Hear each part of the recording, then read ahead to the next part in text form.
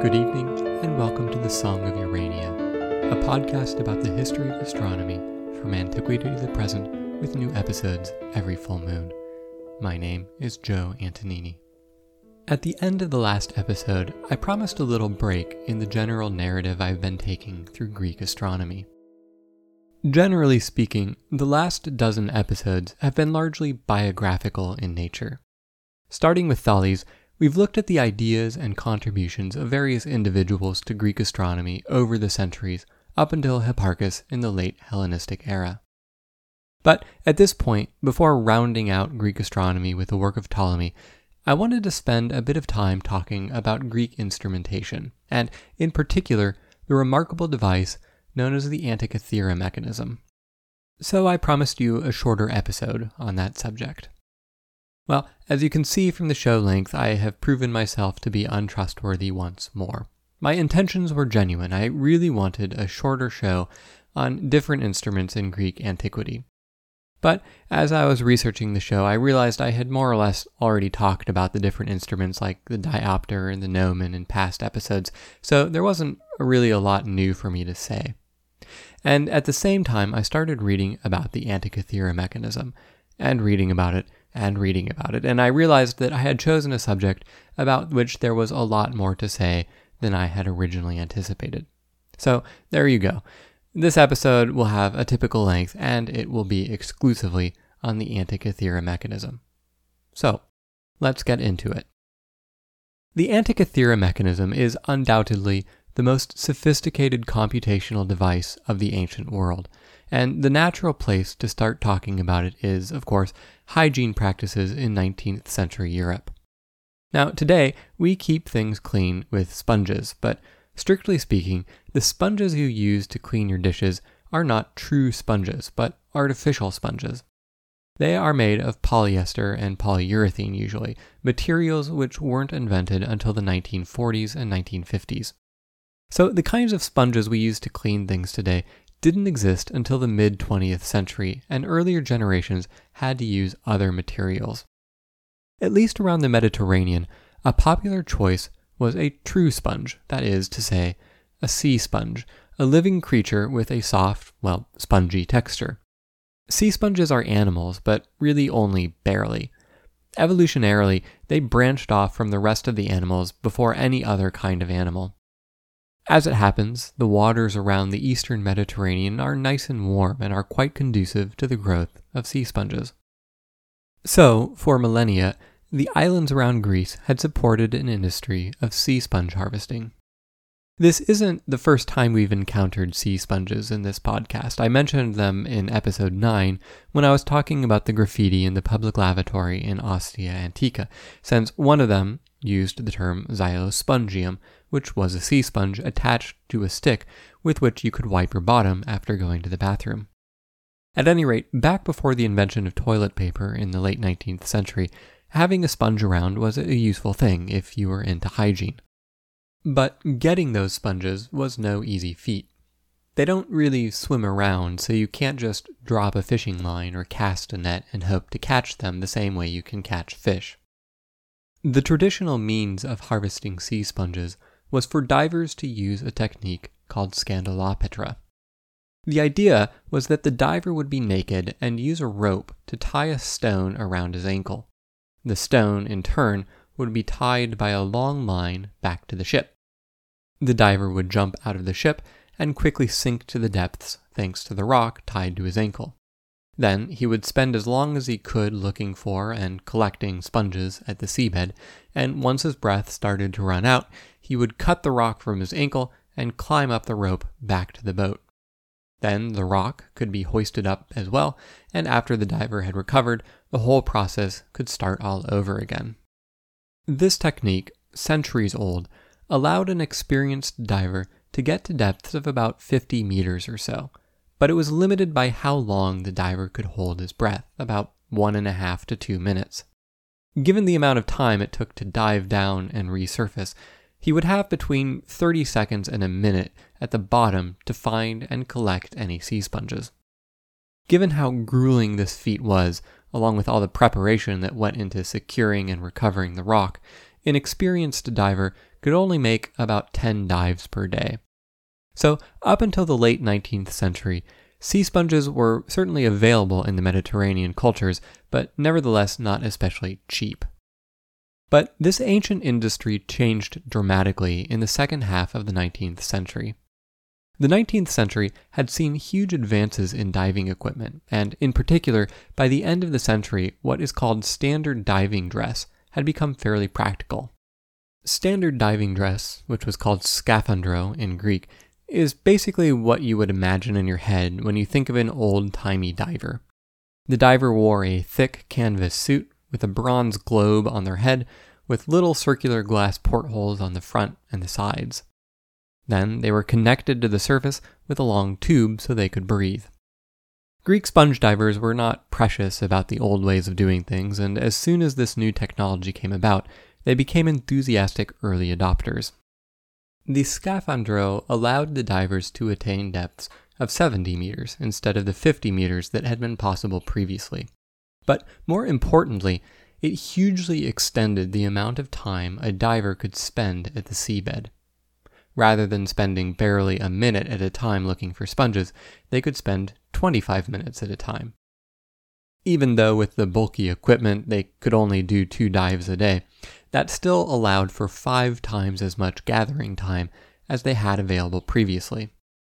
Now, this was still not a job for the risk-averse, perhaps even more so than before. Decompression sickness was not well understood until the early 20th century, so frequently divers would die from this mysterious syndrome.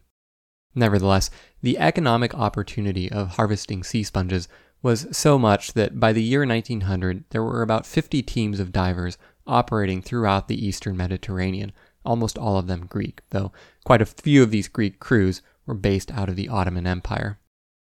Well, in the year 1900, a crew of 6 or 7 sponge divers captained by Dimitrios Kontos had been working off of the island of Symi. As was typical, they had 2 boats, a mothership that contained supplies and the sponge harvest, and a smaller diving boat that would make excursions during the day. The diving season lasted from April to October, and when the season ended, they headed back to their home port in Tunisia. But, just as in any good Greek tale, in the course of their travels, a storm blew them off course. They found themselves at the island of Antikythera, where they sheltered for a few days. Now, before I go on, I would do well to talk about the island of Antikythera itself a little bit, since it lends its name to the famous mechanism that was discovered there. The name Antikythera is actually a fairly modern one. In antiquity, the island was called Aegila. It's not a big place, about 8 square miles, so it could never really support too many people. Its reputation in antiquity was for being a base for pirates. The island is strategically situated across from the island of Kythera, Antikythera just meaning opposite from Kythera, and the strait between the two is the most direct path to go from the Aegean Sea to the rest of the Mediterranean. Naturally, this was a convenient path for merchant ships to sail, and so the island became a natural location for pirates to hang out and wait for their prey. Well, Rhodes had tried unsuccessfully to rid the area of pirates for many decades, and the rise of Rome led to a further increase in piracy in the region. You see, in 167 BC, Rome was able to force the port of Delos to be duty-free. Any goods passing through it would have to be untaxed. This naturally made Delos an extremely attractive harbor to stop at relative to Rhodes, which did have a tax. After this happened, the income Rhodes generated from its harbor tax dropped by some 85%, and consequently, Rhodes was unable to fund its anti-piracy operations in the region, and piracy started to become a much bigger problem. Since Rome had effectively kneecapped the anti-piracy task force of Rhodes, by the mid-1st century BC, Rome realized that if someone was going to do something about the pirates, it would have to be them. Although Rome was not especially known for being a naval power, it nevertheless raised a navy and around 67 BC eradicated the pirate menace in their typically brutal fashion. Well, a few years after that, a merchant ship was traveling from the Aegean Sea towards the western Mediterranean. It probably departed from one of the major ports, either Rhodes or Pergamon, and at any rate was carrying goods which had originated from a variety of locations. Where it was going, we don't exactly know, but it probably would have stopped at a number of ports, and its cargo would then be passed at those major ports to smaller ships onward to a variety of final destinations. Since the threat of pirates was gone, the ship could take the more direct path near the islands of Kythera and Antikythera. But, tragically, the ship was likely caught in a storm. Being heavily laden with cargo, it quickly sank not too far off of the coast of Antikythera. We know that at least 2 men and 1 woman died, along with a 4th individual whose gender can't be determined from its skeletal remains.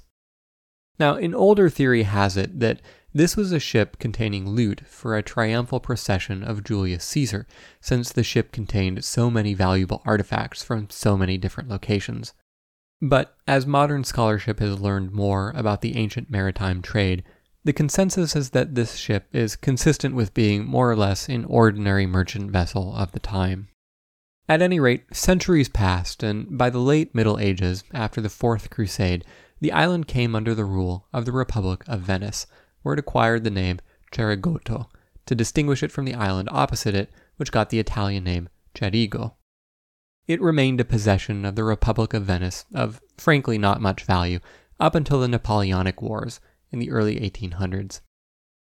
After the chaos of Napoleon had shaken out, the island ended up in the hands of the British government, where by 1815 it had been spun out as part of an autonomous protectorate called the United States of the Ionian Islands. Now, politically, this region was starting to get pretty restive as the 1800s progressed. By this time, the Greeks had not had a state of their own for some 2,000 years since the Hellenistic Era. They had by turns been governed by the Romans and the Byzantines and the Ottomans, and now some of them felt that it was high time that they govern themselves. Being fairly remote, the island of Cerigoto became a hotbed for Greek patriots who needed to get out of Dodge for a little while. Being full of patriotic fervor, they had no use for an Italian name for the island, so they Hellenized it, turning Cerigo into Kythera, and hence the island opposite it into Antikythera. Now, in the 1820s, the Greeks had revolted against Ottoman rule. These kinds of revolts had occurred sporadically over the centuries and had always been put down by the Ottomans. And as this one progressed, it looked like the story would end the same way. But the great powers of Europe of the day, Britain, France, and Russia, spied an opportunity. In the 18th century, the Ottoman Empire had been a thorn in the eastern side of Europe, so, hoping to take it down a peg, they provided major support for the Greek revolt as it was dying out, and with their help, they managed to turn things around for the Greeks and carve out a small independent Greek state. In a conference in London in 1830, Britain, France, and Russia created a government for this new state. The Greeks themselves would have no say, of course, and settled upon a monarchy. Since they needed to preserve the balance of power between each other, they agreed that the monarch of Greece would not be of British, French, or Russian extraction. So they settled on a royal from the Bavarian line who was friendly with them all, a man who became King Otto of Greece. Now, King Otto was not very popular with the Greeks. He imposed high taxes and, as we would say today, he was not a good culture fit. He was Catholic and had no desire to convert to Greek Orthodoxy. He managed to rule for some 30 years, but his unpopularity ultimately caught up to him, and in 1862 he was overthrown. At this point, the Greek elite started searching around for a replacement. Monarchy was still in favor, and the Greeks understood that their small state was vulnerable and that they needed to maintain the support of the great powers if they wanted to survive as a state neighboring the much larger and more powerful Ottoman Empire. So they wanted a European royal to replace King Otto, and they had a particular man in mind, Prince Alfred, a member of the British royal family and the Duke of Edinburgh. If they could get a Brit on board, not only would they automatically have the continued support of one of the greatest powers in Europe, they could grow the Greek territory by subsuming the United States of the Ionian Islands that Britain possessed. The Greeks harkened back to their ancient democratic roots and held a plebiscite, in which 240,000 people voted to express their preference for the next king, and Prince Alfred got a stonking 95% of the vote. But sadly, this plan was a no-go. The London Conference had held that the Greek crown could not pass to British royalty, or French or Russian royalty for that matter. So after scrounging around, the Greeks settled on an alternative, Prince Wilhelm of Denmark, who was friendly with the British royal family and took the name King George. But all is well that ends well, and the Greeks got what they were hoping for all along.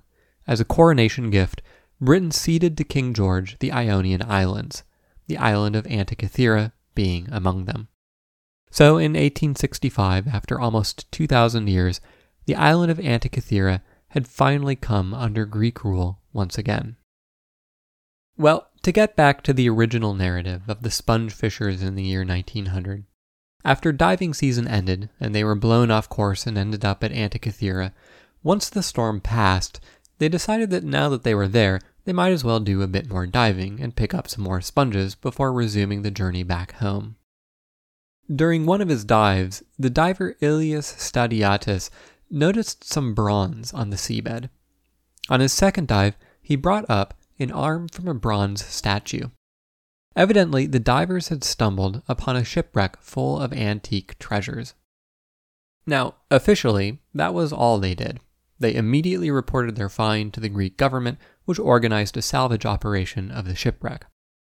But, unofficially, interviews with their descendants 60 years later suggest that they probably did a little bit of salvaging of their own first, and sold some of what they found to antiques dealers in Alexandria for a bit of extra pocket change. But regardless, the scale of the wreck was large enough that they couldn't remove very much on their own.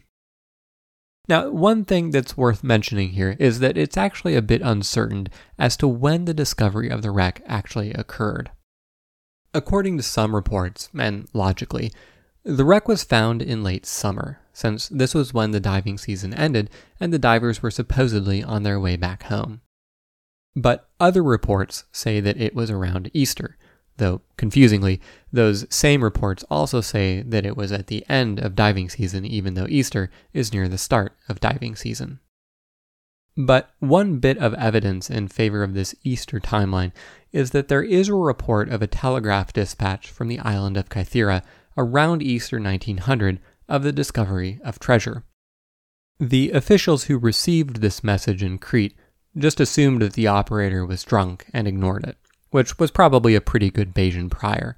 But knowing what we know now, maybe the telegraph operator in Kythera was providing an accurate report after all. At any rate, the Greek government organized a salvage operation under the supervision of the Minister of Education at the time, a man named Spiridon Stais. The salvaging began in November 1900, and the shipwreck immediately proved itself to be a repository of tremendous riches. It contained bronze and marble statues, jewellery, glassware, pottery, coins. The Greek press followed the operation very closely, but as the months passed, the crew had found the most prominent relics and then started to recover less and less on each dive. By the summer of 1901, Stais was having trouble convincing the crews to continue working since they were coming up with so little. Probably in July, one of the divers recovered a small nondescript box covered in moss. The story has it that it was so unpromising that the diver was going to just toss it off the side of the ship, but was stopped by a naval officer. At any rate, this item was catalogued and put onto a shelf in the National Archaeological Museum of Athens, just like all the other low-value items that had been recovered in the later stages from the wreck. The salvage operation stopped in September 1901, and the wreck wasn't visited again until an expedition in 1953 by Jacques Cousteau. At the time, all the interest in the find was in the statues. Among all these other valuable items, the box was completely ignored.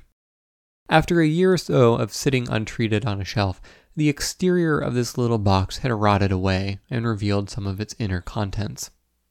One weekend, Spiridon Stais happened to be visiting the museum and perusing its contents.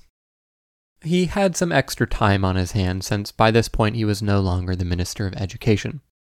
The government had collapsed just a few months after the salvage operation had ended, when what are called the Gospel Riots broke out, when a Greek newspaper published the first copy of the Gospel of Matthew in modern Greek. At any rate, Stace noticed that this object contained some brass pieces, and that they had geared wheels. Gears were only known from a few descriptions in the ancient literature, and in point of fact, today the Antikythera mechanism is the oldest surviving geared object in Europe. Stace realized that this object was of more than just passing interest, that it was something of some sophistication. For this reason, Spiridon Stace is usually considered to be the man who truly discovered the Antikythera mechanism, rather than the unnamed diver who pulled it out of the ocean. Now, as an aside, there is some misinformation out there because Spiridon's cousin, Valerian Stace, was the curator of the museum at the time, so a number of references mistakenly attribute the discovery of the Antikythera mechanism to him, including even that most trustworthy of resources, a Google Doodle. So you have to keep your eyes peeled to make sure you have the right Stace. At any rate, the initial interest in the object was actually in the inscription. And in particular, people really wanted to know how old it was, and were less interested in what exactly it did. At the time, a major open question was just how old the shipwreck was. One theory was that it was from the late Hellenistic era, say around 100 BC, and another theory had it that it came from the later Roman era, around the time of Constantine, say around 300 AD. This second theory was that this ship was full of treasures that Constantine was shipping to his palace in the new capital of Constantinople.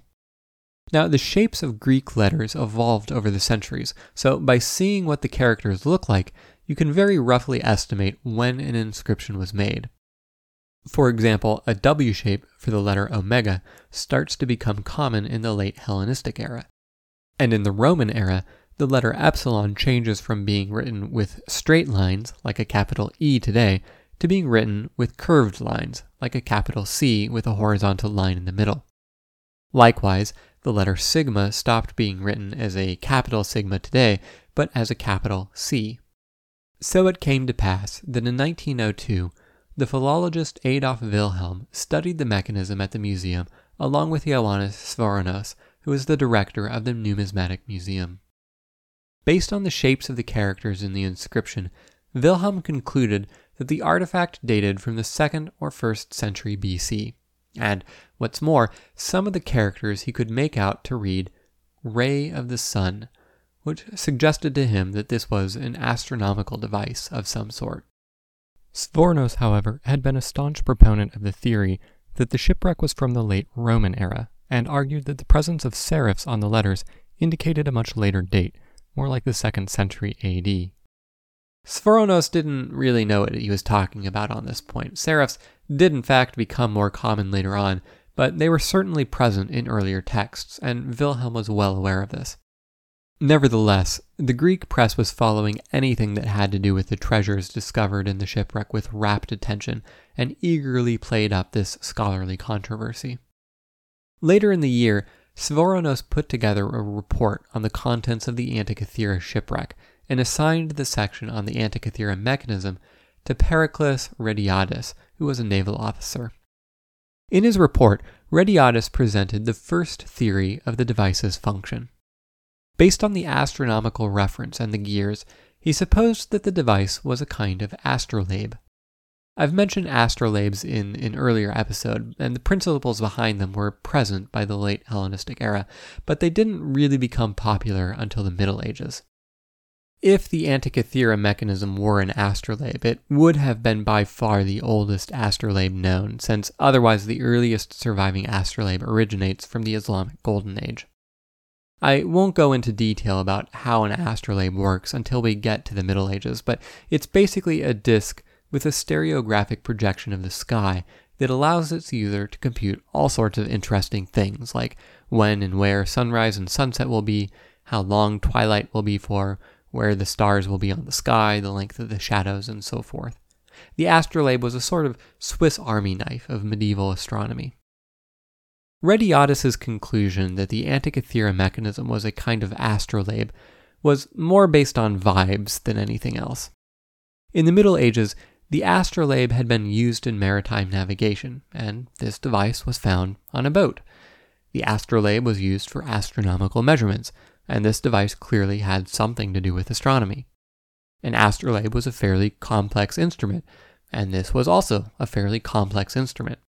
But this is essentially where the similarities ended. An astrolabe is based on a stereographic projection, a projection of the spherical sky onto a flat plane, and there was no evidence that there was any stereographic projections on this device. Rediatus supposed that perhaps all the gears in the device somehow computed a stereographic projection, but he didn't really have any specific ideas as to how this would work. Rediatus's report noted a number of details about the device, but it wasn't especially quantitative. In particular, the first thing that a mechanical engineer might do when presented with a device like this, with a whole bunch of gears in it, would be to count the number of teeth on the gears and what the radius was and see if any of the gears were interlocking and so on. But Rediatus was not so quantitative. Nevertheless, rather importantly, he took a series of photographs of the 4 pieces of the Antikythera mechanism, which proved invaluable to inspire more research on the object. A few years later, a German philologist named Albert Rehm had seen the photographs in Rediatus's report and had had his curiosity piqued. He had been doing some archaeological work in the Levant, but on his way back home, his travels put him through Athens, and he decided to stop at the Museum of Athens and take a look at this curious artifact. He didn't have much time before he had to leave and continue his journey home, only a couple of hours, so he resolved to focus on what is called Fragment C, which had received less attention at the time. Now, by this point it was 1905, and the mechanism had been sitting in the museum for about 4 years. It had always been low priority relative to everything else in the hall, but by now the museum's conservationists had finally gotten around to trying to restore it. So when Rehm got to inspect it, it had been cleaned up a little bit, and he noticed some inscriptions that hadn't shown up on the earlier photographs. The text was a parapema. I talked a little bit about parapema back in episode 17, but they were basically like an ancient Greek almanac. They would specify things like how many days were in the month, when certain constellations would rise, and so on. Rehm also saw the first characters of the word Aphrodite, which could refer to the planet Venus. And furthermore, with this newly cleaned item, Rehm found that there was a dial with the word Pachon, which was one of the Egyptian months. Now, by the Hellenistic era, the Egyptian months were in common use, at least for astronomers, along with the usual Greek calendar, because the Egyptian months were very standard.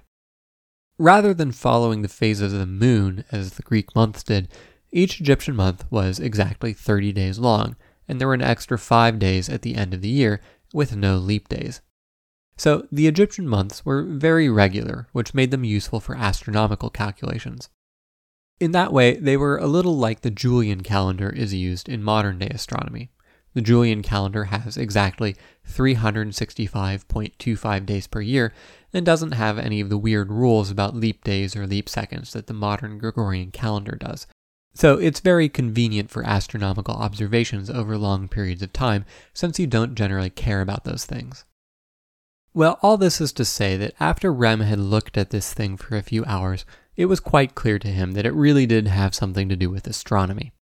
But he wasn't quite convinced that Rediatus's interpretation that it was an astrolabe was correct. Instead, he thought it was a kind of planetarium that simulated the motions of the sun, moon, and planets. One of the fragments had a series of rings, so he supposed that a series of pointers were driven by gears so that their periods matched the periods of the planets. Albert Rehm's interpretation was closer to the mark than Rediatus's, but he never published his analysis. He wrote up his work and submitted it to a prize competition, but he lost and soon thereafter became caught up in faculty administration at his university and didn't have as much time for research. He had talked about his ideas with a few friends, and they had included a description of the device and his interpretation in their own work, but sadly the world never got Rehm's full analysis, despite encouragements from his friends to publish. Well, the Greek world had always been much more interested in the findings of the Antikythera wreck than the rest of the world, and in the case of the Antikythera mechanism, this was certainly the case. what little was published about it didn't attract much attention abroad. By about 1910 or so, interest in the object had almost completely died away, and the device lay dormant until the 1960s. Until then, if you wanted to figure out what it did, there were only two ways you could do that. Look at the photographs of it, or travel to Athens and inspect the thing in the museum with a magnifying glass. So about half a century passed, and everyone associated with the original investigations died, and the artifact remained little understood and more or less completely ignored. But this all changed in the early 1960s, when an English physicist by the name of Derek de Soya Price became somewhat obsessed with the object.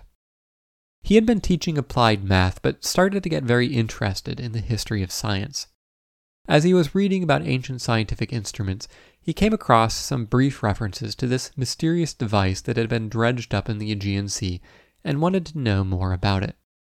Now again, at this time, there were only two ways to study the device: look at the photographs of it, or visit it in person. Unfortunately, he couldn't afford to travel to Athens, so he made a bold request to the Museum of Athens that they loan the device to the British Museum, so that they could use their state-of-the-art equipment at the British Museum's research laboratory to study the mechanism in detail. But the Museum of Athens felt that the British Museum had quite enough Greek artifacts, thank you very much, and flatly denied this request. It was quite clear that under no circumstances would the artifact leave Greece. So he had to do the next best thing of looking at photographs. Now, this wasn't so bad because he was able to get a new set of photographs, and they were much higher quality than the original photographs from 1902. Furthermore, the device had, shall we say, evolved in the following 6 decades. Of course, in the early 1900s, the museum's conservationist had done what he could to restore it, but also over time, bits of it had accidentally gotten damaged or broken off and revealed parts that had previously been hidden. Much of this probably had happened around World War II. Since Greece was a battleground in the war, the Museum of Athens had to rapidly protect its contents.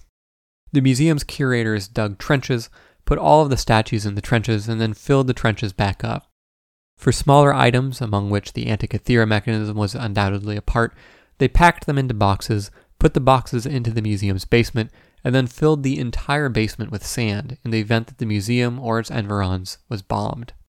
So this frantic conservation effort almost certainly jostled the mechanism more than it had been used to, and revealed previously unseen components of the device. Well, with these photographs, Price became extremely intrigued by the object. Soon after, he got a position in the United States, and there met the historian of science, Otto Neugebauer. Now, I've really done a bit of disservice to Neugebauer in this podcast because I've only mentioned him once before, way back in episode 5, but he really deserves much more than that. He was probably the greatest historian of astronomy in the 20th century, and much of what we know about Babylonian astronomy in particular comes from his work. At any rate, Neugebauer thought that Price was onto something with this device, so Neugebauer helped Price to get a grant for $460 so that he could travel to Athens for a week and a half and study the mechanism. That week and a half was longer than the couple of hours that Albert Rem had gotten, but in the grand scheme of things it was still not that much time, and Price didn't want to waste it. When he had arrived, he spent 10 days taking copious notes and photographs and measuring absolutely anything that could be measured of the device, including all 20 of the gears or fragments of gears that were present.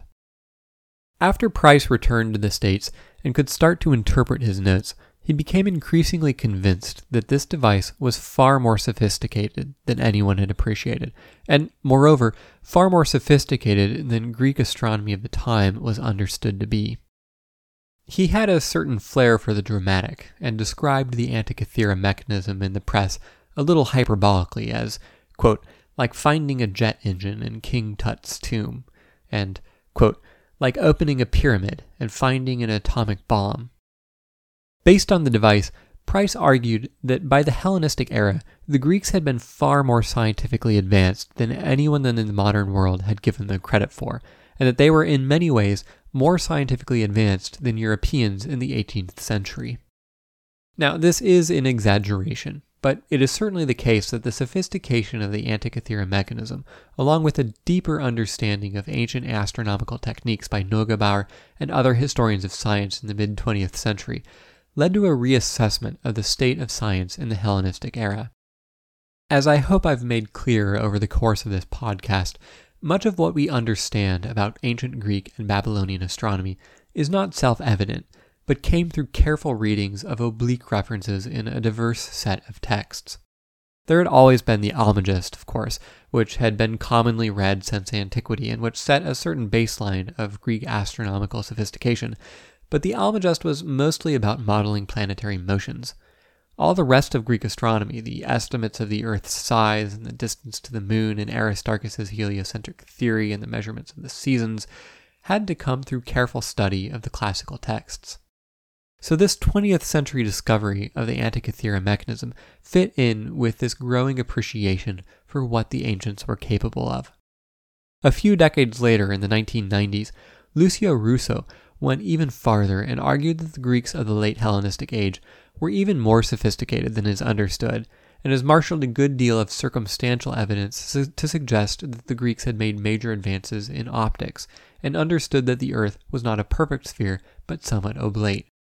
These arguments are intriguing and not implausible, but still I can't help but feel regret at what has been lost, since it seems that there's just only so much that can be gleaned from the few surviving scraps from all those centuries ago.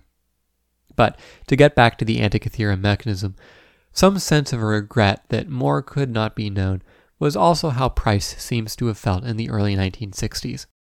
He had gotten his chance to look at the Antikythera mechanism in person. He found that it was sophisticated and believed that it had to be some sort of a computer, computers of course being quite cutting edge in the 1960s, at least the kind that used a machine rather than a person. But he just couldn't quite piece together how the thing worked, how it all fit together. In short, Price was stuck. He had gotten to the limits of what could be understood about the device just by looking at it. There was clearly a lot going on behind the parts that were exposed to the outside, but no one dared to break it apart and see what was on the inside. Which really was for the better, because a decade or so later, the technology had developed to inspect the interior of an artifact in a non-invasive way with X-rays. So, until that happened, during the rest of the 1960s, Price turned his attention towards other scholarly pursuits, in particular the sociology of science, where he noticed a few interesting things, like the fact that the number of pages in the journal Philosophical Transactions of the Royal Society grew exponentially. He also discovered what came to be known as Price's Law, which states that half of all contributions in a field come from the square root of the number of contributors to the field. So, for example, if a field has 100 people working on it, half of all the papers will be written by 10 people. But in the 1970s, radiography had gotten to the point where it was possible to ship a small X-ray machine to the Museum of Athens and do X-ray imaging of the Antikythera mechanism. This then let Price and others get the crucial information about gears that had hitherto been obscured in the mechanism's interior, and see how they all fit together. Now, although this was a breakthrough, these images weren't the easiest things in the world to interpret. The X-ray images gave no depth information. You just got a flat projection, so there was just a big jumble of gears all stacked on top of each other, with no indication as to how they fit in the depth plane.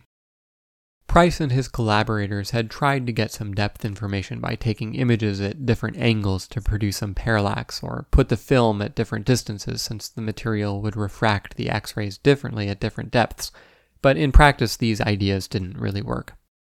Nevertheless, the flat images showed the number of gears, how they might interconnect, what the spacing of the teeth was, which gears had common axles, and so on, and this was enough for Price to piece together the essential functioning of the mechanism, and he published his work in a book called Gears for the Greeks. Now early on, Price had supposed that the mechanism had something to do with the planetary motions, just like Albert Rem had thought, but with the X-ray images, he rejected this idea. All the gears seemed to be related exclusively to the motion of the sun and the moon. Price's interpretation of the workings of the gears was more or less correct as far as it went, but it turned out that his earlier intuition about the breadth of the device turned out to be more on the money. In subsequent decades, radiography progressed further with the development of linear tomography and then computed tomography. The idea of linear tomography is that you put the target halfway between the X-ray source and the film, and then you move the source and the film towards each other or away from each other at a constant speed. Since the diffraction of the X-rays depends on the relative distance between the source and film, and only at the point exactly halfway between the two is this relative distance constant, the images from other depths blur out, and you get a sharp image at a specific slice through the object. By putting different depths at the halfway point, you can then build up a 3D stack of slices through the object. Computed tomography also uses the diffraction properties of X-rays, but in a more sophisticated way, where a computer program can back out a complete three-dimensional structure from the diffraction pattern. By the early 2000s, CT technology had gotten good enough that a CT scanner could be shipped to the Museum of Athens to inspect the mechanism, since their policy that the artifact can't leave the country is still in force. Another clever technique that came to be used in the late 20th century and early 21st century was reflectance transformation imaging. The idea here is that you take a series of high-resolution photographs of the artifact surface, but with a light source at a series of angles all around the object. By looking at the shadow and reflectance patterns as the light source changes, this allows you to build up a detailed three-dimensional reconstruction of the surface of the object. These newer techniques revealed a few new inscriptions and indicated that there were evidently some missing gears, something that had long been suspected. Now, all but one of the gears was still associated with the sun and moon, but it was clear that the main driving mechanism was much larger than it needed to be to drive the lunisolar chain. Based on the surviving inscriptions and fragments of a plate, along with a lone gear which does not fit into the lunisolar calculation, it's now believed that there was another gear chain that had to do with planetary calculations, even though much of it is missing. By around the late 2000s, just over a century after its initial discovery, archaeoastronomers were able to piece together an almost complete picture of what the Antikythera mechanism looked like, how it worked, and what its functions were. There are still a few uncertainties, particularly regarding the front side of the device, but given that essentially the entire three-dimensional structure of the surviving pieces has been reconstructed, it seems that we're at a point now where it's not possible to make any further progress without discovering additional fragments of the device. So then, that is the winding tale of how the mysterious Antikythera mechanism came to be discovered and more or less understood. But I've glossed over what exactly it did, except for saying that it was a kind of astronomical computer. So for the rest of the episode, I'll give you a quick tour of the device.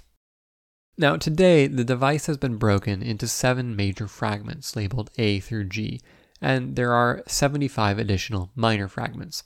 So what remains of the poor thing is in 82 pieces altogether today.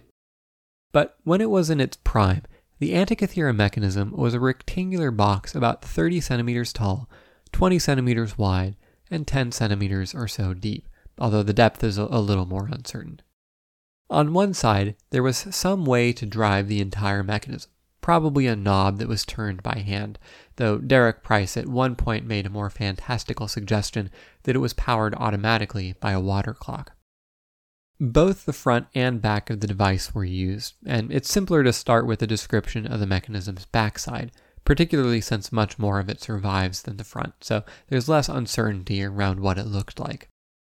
Now, part of the back face rather unintentionally preserved some critical information about how the device worked. It seems that there was a sort of instruction manual that had been inscribed onto a metal plate or some other material that had been packed away against the mechanism.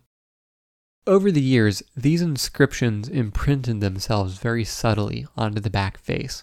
So even though the original material was lost, about 50 lines of text can be seen on the back face in backwards writing.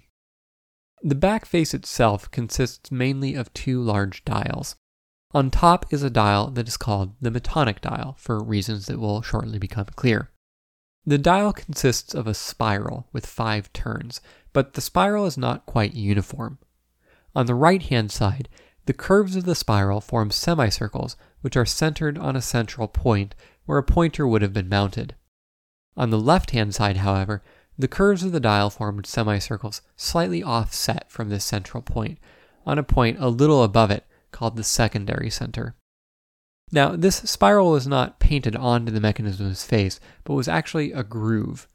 So the dial wouldn't have had a pointer quite like the hand of a clock, which just turned around above the dial, but would have been a little more like a record player that had a needle which was embedded into this groove. Each turn of the spiral was divided into 47 cells, all subtending equal angles with respect to the axial center. Since there were 5 turns, there were 235 cells in all. Now, your ears should prick up when you hear this number, because 235 is, of course, the number of months in a metonic cycle, over which time the phases of the moon line up with the times of the year. Each cell was labeled with a month and a year, and on the innermost ring of the dial there was a series of numbers below some of the cells. These would indicate which day of the month was to be skipped, since sometimes months had 29 days and sometimes they had 30 days. So this would allow the user to keep track of the progression of the months as time passed and incorporate all the necessary intercalations. Within this large dial, there were embedded 2 smaller dials, sort of like how a watch or grandfather clock might have a smaller dial inside it to represent the day of the month. Each of these 2 dials was divided into 4 quadrants. One of these incremented every year and was labeled with the year of the 4-year Olympic cycle. You may recall from episode 14 that the Greeks held the Olympic Games every 4 years, but this was just one set of games in a 4-year cycle. Each year of this cycle had its own game, and you could use the Antikythera mechanism to keep track of where you should be going to get your sports fix for the year. The other of these smaller dials was much slower. It would only increment when the pointer on the bigger dial had traveled the entire length of the groove, 5 complete turns, a complete metonic cycle. Unfortunately, the dial itself does not survive, only the gears that operated it, so we don't know how it was labeled. But because 4 metonic cycles made up a calypic cycle, this dial tracked how far into a calypic cycle the user was. So that's the upper half of the back panel. It basically kept track of the lunar months over the course of a 76-year calypic cycle. The lower half of the back panel had its own large dial. It was similar to the upper dial with a spiral, but this time the spiral was continuous rather than being centered on different spots on the left and right sides, and instead of having 5 turns, this one had 4. All along it, the spiral was divided into 223 cells of equal angular width. Once again, your ears should prick up at the number 223 because this, of course, is the number of months in the Saros cycle. So this dial is naturally called the Saros dial. I've mentioned the Saros cycle a few times over the course of the podcast, but to remind you, it's a cycle over which the phases of the moon match up with the times the moon passes through its node, and as such, lunar and solar eclipses repeat from one Saros cycle to the next. So, the 223 cells of the Saros dial each represented a month, and most of these were empty, but a few special cells had a label telling you that there would be a lunar eclipse or a solar eclipse, or both, that month. And what's more, the inscription told you the approximate time that the eclipse was expected to occur. Now, the Saros cycle does not fit into an integer number of days. It's off by 8 hours. So, the times of the eclipses shift by 8 hours from one cycle to the next. To help you keep track of this annoying detail, the Saros dial helpfully had a little tiny dial in its interior that was divided into thirds. One of these was empty, the other said 8, and the third said 16. So, to figure out the time an eclipse was expected to occur, you would look at the time inscribed in the cell corresponding to the month, and then add the number in the central dial. A final detail about the Saros dial was that there were 4 ticks on the innermost loop of the spiral, and these represented when the moon was at apogee during full moon. So you could also estimate if a solar eclipse was going to be total or annular from these marks. So the back panel of the Antikythera mechanism was able to keep track of the calendar time on the standard Greek lunar calendar and predict the time and date of eclipses. The front panel is a little bit more uncertain because less of it survives, but it seems to have consisted of just a single large dial. Around the edge were 2 rings. The outermost ring was marked with the months of the Egyptian calendar, each month being 30 days plus 5 extra days at the end of the year. The inner ring was marked by the signs of the zodiac. Now, because the Egyptian year had no leap day, it drifted with respect to the stars fairly dramatically, about 1 day every 4 years. This meant that after a century, the beginning of a year would be 25 days off relative to the equinoxes, almost a full month. Consequently, the outer ring representing the Egyptian year was movable, and the user could set it so that its beginning corresponded to the sun's location on a particular part of the sky. Now, it's fairly clear, based on the structure of this dial, that there would have been a pointer to represent the position of the sun on the sky over the course of a year. But what's less clear is whether or not the pointer just increased uniformly, or if it had a variable motion like the actual sun does. If the pointer did have a variable motion, it would produce an accurate position on the zodiac ring, but it would then tell you an incorrect day on the Egyptian calendar ring. It would be up to 2 days off sometimes. It's possible that there were in fact 2 pointers here, one which represented the position of the sun, and one which just represented the day of the year, but the pointers don't survive, so this is just speculation. There was also a pointer which represented the position of the moon on the sky, and a piece of the gear that held this pointer survives. The moon's motion is non-uniform since the moon's orbit is eccentric, and the gear chain took this into account. But what's especially cool is that right at the base of the pointer, there was a circular hole where a small ball was inserted. The ball was black on one half and white on the other, and rotated around to tell you the phase of the moon at a particular time. The most uncertain part of the mechanism is the other pointers on the front dial. There were probably 5 other pointers, each of which represented the position of a planet on the sky, and these pointers would have accounted for the non-uniform motion of the planets, including their retrograde motions. So, the pointers for Mercury and Venus would have tracked the pointer for the Sun fairly closely, and the pointer for Saturn would very slowly wobble its way around the dial, with there being a little retrograde motion on every year. The knob on the side that drove the entire mechanism was fairly slow. A single turn of the knob advanced the state of the mechanism by 78 days. But because the entire Callipic cycle lasts 76 years, it would take about 350 turns to advance the dial for the Callipic cycle from start to finish. This had to be done fairly carefully too. Because the grooves for the Metonic and Saros cycles were spirals, the needle would terminate at a certain point, at which time the operator would have to pull the needle out and reset it to the beginning. The mechanism was fairly delicate too, so if the operator tried to force the dial when the needle had reached the end of the groove, he would have been liable to break something. But although the dials on the back panel advanced fairly gradually, the front panel would have been more exciting, with the moon's pointer spinning around 3 times for every turn of the knob. One last bit that I'll mention is that there was probably some writing on the front face of the box above and below the front dial, but because this part of the device was probably wood, it's almost completely gone. Some traces of it can be seen in the original 1902 photographs, and this illustrates a sort of paradox that crops up in archaeology from time to time. Knowing what we know today, it would have been far better if the device had been immediately preserved when it was discovered, rather than trying to restore it in the early 1900s. With modern radiography, it's possible to peer into the interior of the device, even if it's encrusted in moss and limestone. But even though the early restoration efforts possibly ended up removing crucial pieces of information that could have been recovered with modern technology, without those restoration efforts, no one would have recognized the significance of the device in the first place, and it wouldn't have gotten the detailed attention over the decades that the Antikythera mechanism did. In the end, I think we just have to be grateful that as much of it was preserved as it did happen. So that is a brief tour of the appearance and purpose of the Antikythera mechanism as we understand it today in 2022.